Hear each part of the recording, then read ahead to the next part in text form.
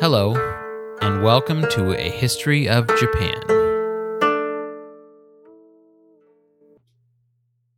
Season 9, Episode 6, War Has Changed. No offense to the Fallout games, which I enjoy very much, but war does indeed change. The objectives, tactics, weaponry, strategies, technologies, and command structures all changed during the later Muromachi period in ways that clearly altered the nature and face of Japanese warfare.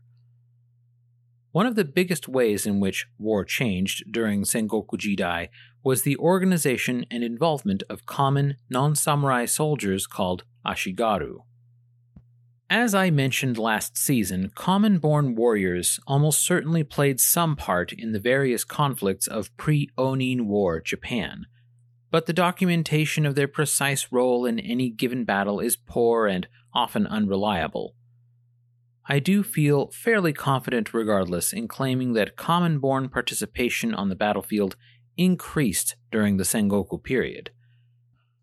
The armies became much larger, and ambitious daimyo would be foolish to deny themselves such a vast recruiting pool as commoners willing to wield a spear, loose arrows from a bow, or, eventually, shoot a gun.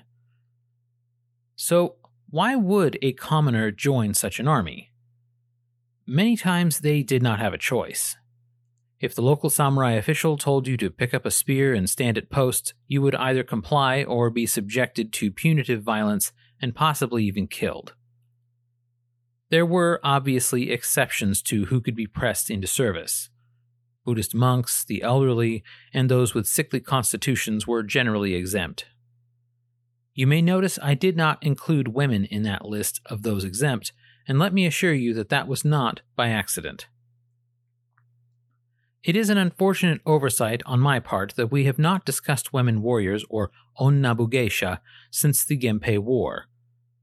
Tomoe Gozen was not the only woman in Japanese history to ever take to the battlefield and win heads from enemies, but unfortunately we don't have a lot of reliable first-hand sources regarding exactly how many women samurai or Onnabu geisha there were.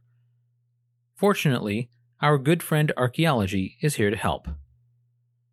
Historian Stephen Turnbull, in his book Samurai Women 1184 to 1877, relays that an excavation of a mass grave from a battle in 1580 recovered 105 distinct skeletal remains, 35 of which were women. Other battlefield excavations from the same period have yielded similar results. Generally, about 30% of the remains are women. Although the written sources rarely recorded such a phenomenon, the archaeology seems to suggest that a significant portion of those who fought in battles during Sengoku Jidai were women. In fact, the relative silence of the written accounts might be evidence that it was so common that no one at the time even considered such a thing noteworthy. We do know that women nearly always participated in castle defenses if they lived in the castle being assaulted, and that daughters born to samurai families would usually be trained in at least the proper use of the dagger and naginata. While they would often later be used in political alliance marriages and expected to bear and raise children, evidence suggests that some instead sought glory on the battlefield, and that few people, if anyone, had the will or practical ability to prevent them. For largely political reasons, later Japanese historians would seek to minimize the role of women in the military and concoct elaborate reasons why women like Tomoe Gozen were curious oddities rather than relatively normal. There are more than a few important Onnabu geisha who performed bravely and ably during Sengoku Jidai, and we will certainly include them when they emerge. However, I think it is also important to have the right picture in mind when visualizing armies in the Sengoku period. In seeming contrast to the conscripts, there were many volunteers among the commoner class who eagerly sought out opportunities to join armies in the Sengoku period. Some of their motivations can be easily guessed, and our discussion of the Onin War highlighted the desire for loot and movable wealth that drove the Ashigaru to burn most of the capital to the ground. There were a clever few among the emerging class of common warriors who had their sights set just a little higher than poverty wages and loot from smash-and-grab raids. One of the common warriors whom we will introduce later this season will even manage to become the most powerful daimyo in all of Japan, practically the apotheosis of Gekkokujo. While some commoners would indeed find ways to climb into the upper echelons of the political hierarchy, the samurai were still very determined to preserve their status as noble warriors. Back in episode 4, we discussed the emergence of the latter Hojo clan, who were far from alone in attempting a nostalgic rebrand in order to solidify their legitimacy.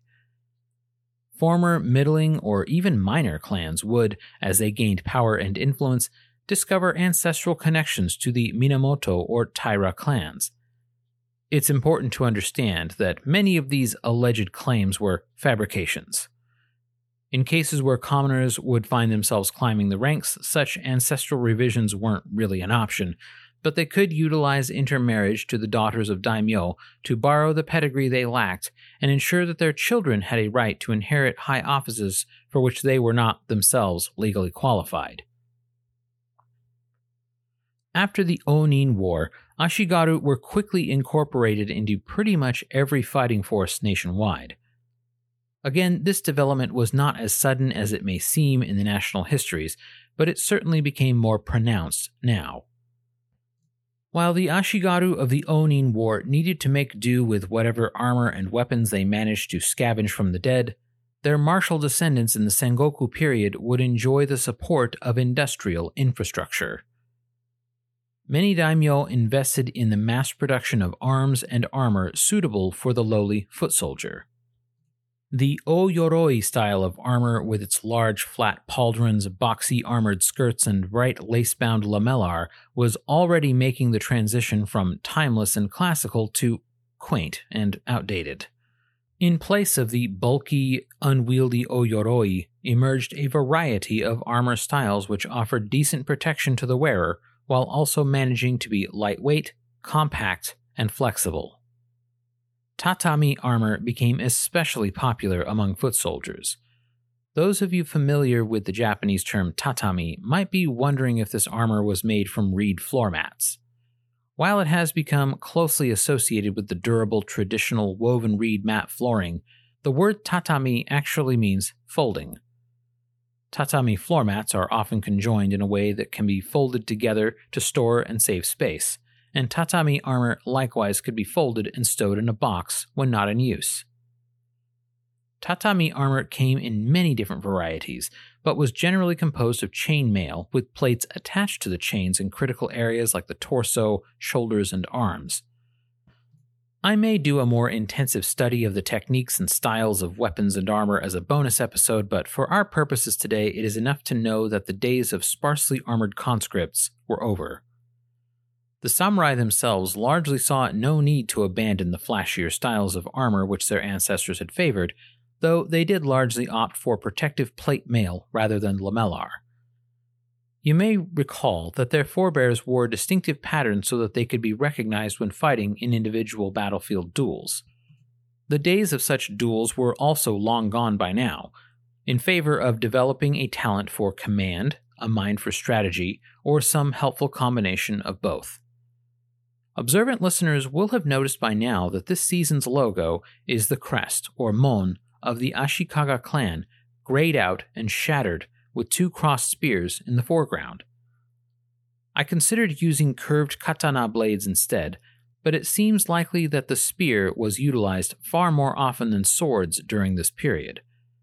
Just as the Onin War saw the formation of Nobushi archer groups who relied not on precision but on numbers alone, so Sengoku Jidai would see the emergence of similar groups of spearmen, first among the Ashigaru and later among the samurai. Cavalry was an important feature in Sengoku armies, but horse archery alone would no longer win the day.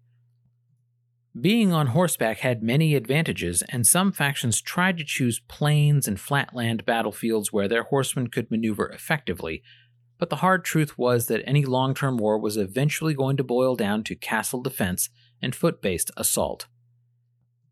While they were, and still are, impressive structures, all castles were not created equally. Some were the result of natural expansion and renovation of hilltop forts originally built during the Heian or even Nara periods, when the emperor sent shoguns to do battle against the indigenous Emishi in the east. Some had been built during the earlier Muromachi period, intended as a failsafe or a refuge between open-field battles. Not every castle had the benefit of being designed and built by someone with the talents of Otadokan, and it also wasn't practical to keep them fully staffed with defenders at all times. In Episode 4, The Rise of Hojo, we discussed how Hojo Soun seized Odawara Castle, possibly by the deception that it was about to be assaulted by thousands of warriors in a surprise attack. I think young daimyo Omori Fujiyori's alleged flight from the ruse can be forgiven if we keep in mind that he probably didn't have a lot of warriors on hand to defend the fortress from the impending assault. Stone foundations and walls of lumber didn't matter without the manpower to actually mount a defense. There were, of course, other logistical concerns associated with castles. Even if they were adequately manned for defense, hungry people cannot fight. Thus, the capability of storing food long-term was an essential upgrade for many of these fortresses, which generally meant storehouses called kura. It was during Sengoku that storehouses became an expression of wealth, and well-to-do daimyo would build multi-story kura to implicitly contain their many foodstuffs.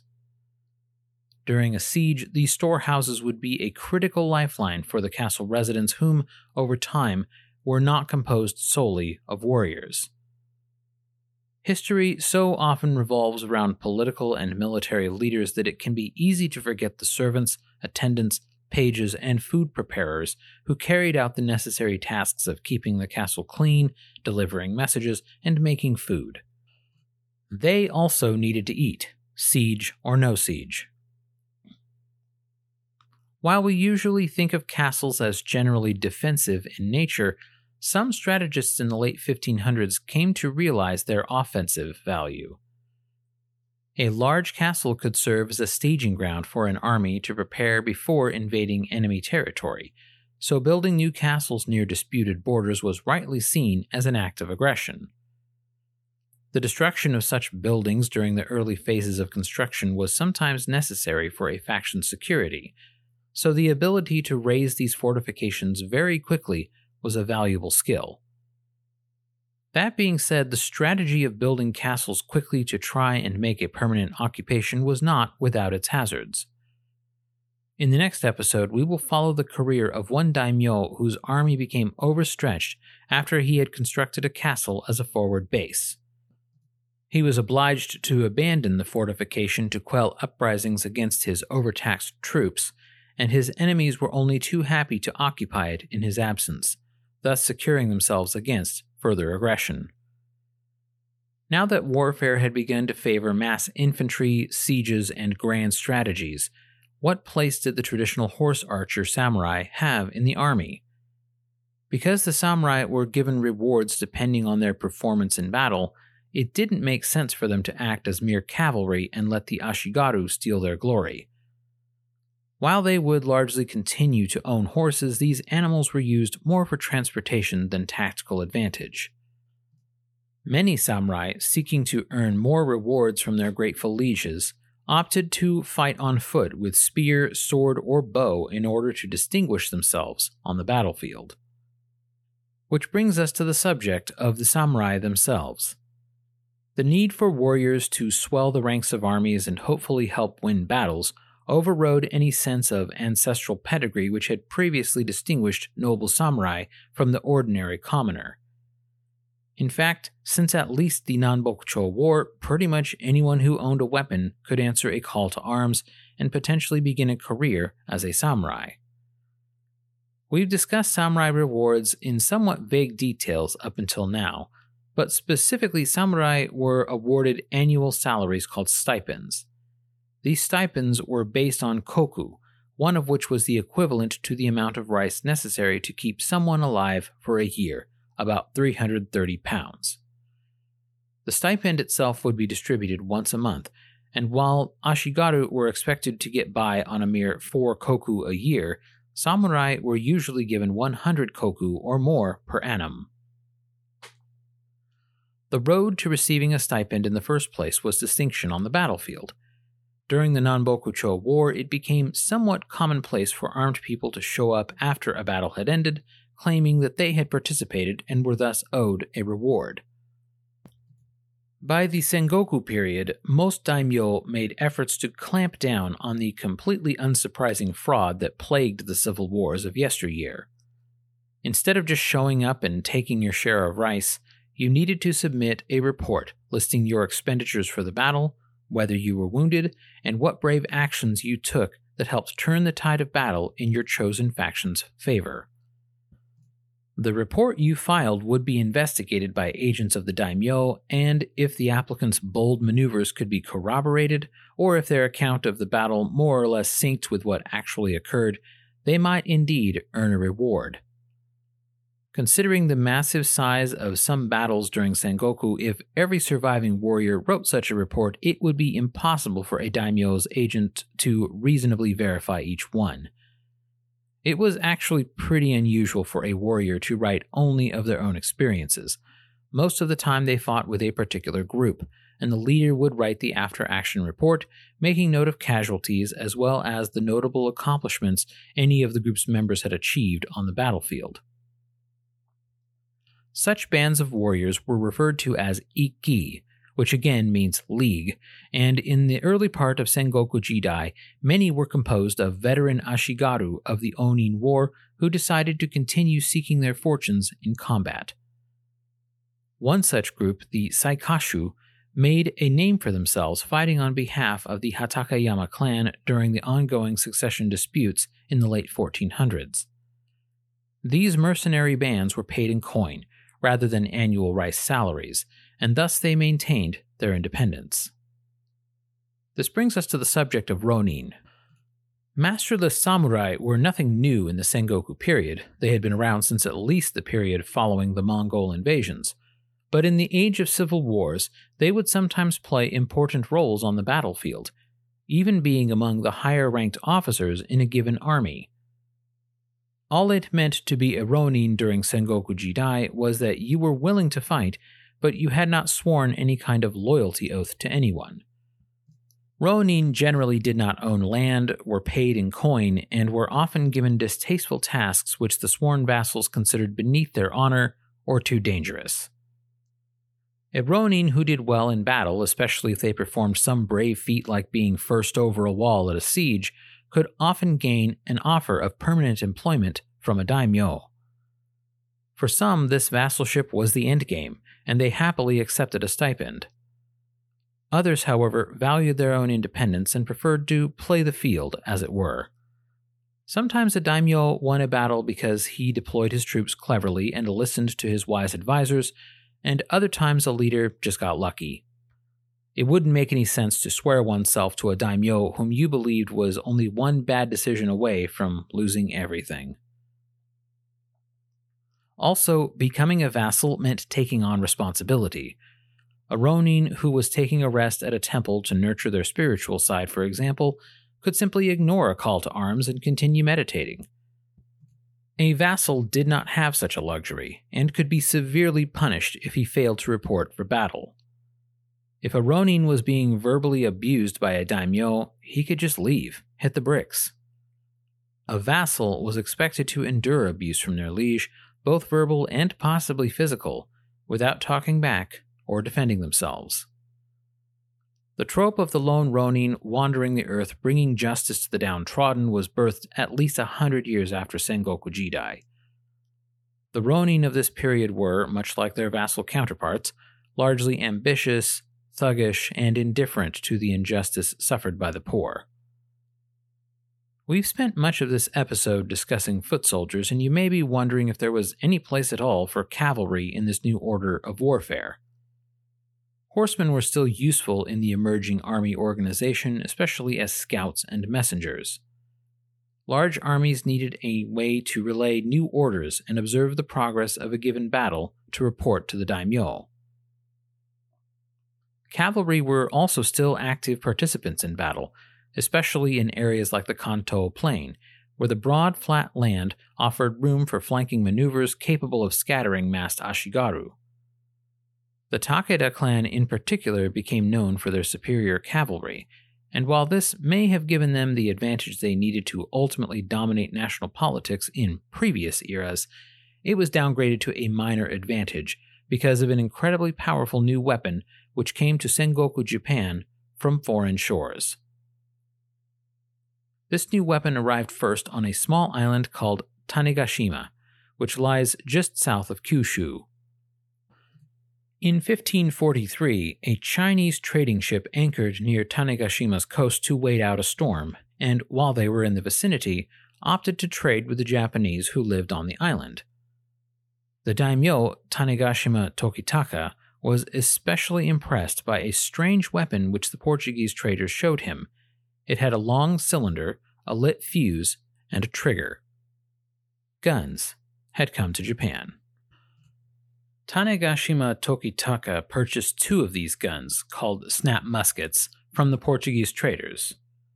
He gave them to a blacksmith in the hopes that he could reproduce them. The smith came very close, but some of the fabrication left him puzzled. The next year, a Portuguese ship came to Tanegashima, and on board was a gunsmith, who helped Tanegashima's smith perfect the manufacturing process. The creation of Tanegashima firearms, also called teppo, was an important milestone in the history of Japanese warfare. These muskets offered many advantages over the traditional yumiya bows and arrows, as they could pierce most armor, and the loud report along with the smoke was very effective at spreading terror through enemy ranks. This fearsome new weapon would gradually proliferate throughout Sengoku Japan, though its manufacturing process would slow down distribution somewhat. Using the tools and techniques available, crafting just one musket took a great deal of time, and demand would nearly always outstrip supply.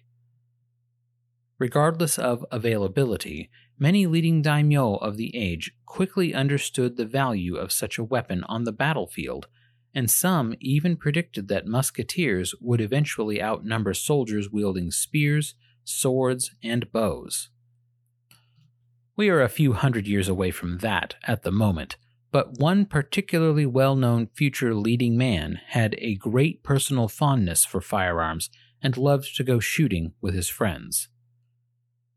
We will cover more of the military developments of the Sengoku period as they come up, especially as they impact specific battles, and the fortunes of the daimyo who vied against one another for power and influence.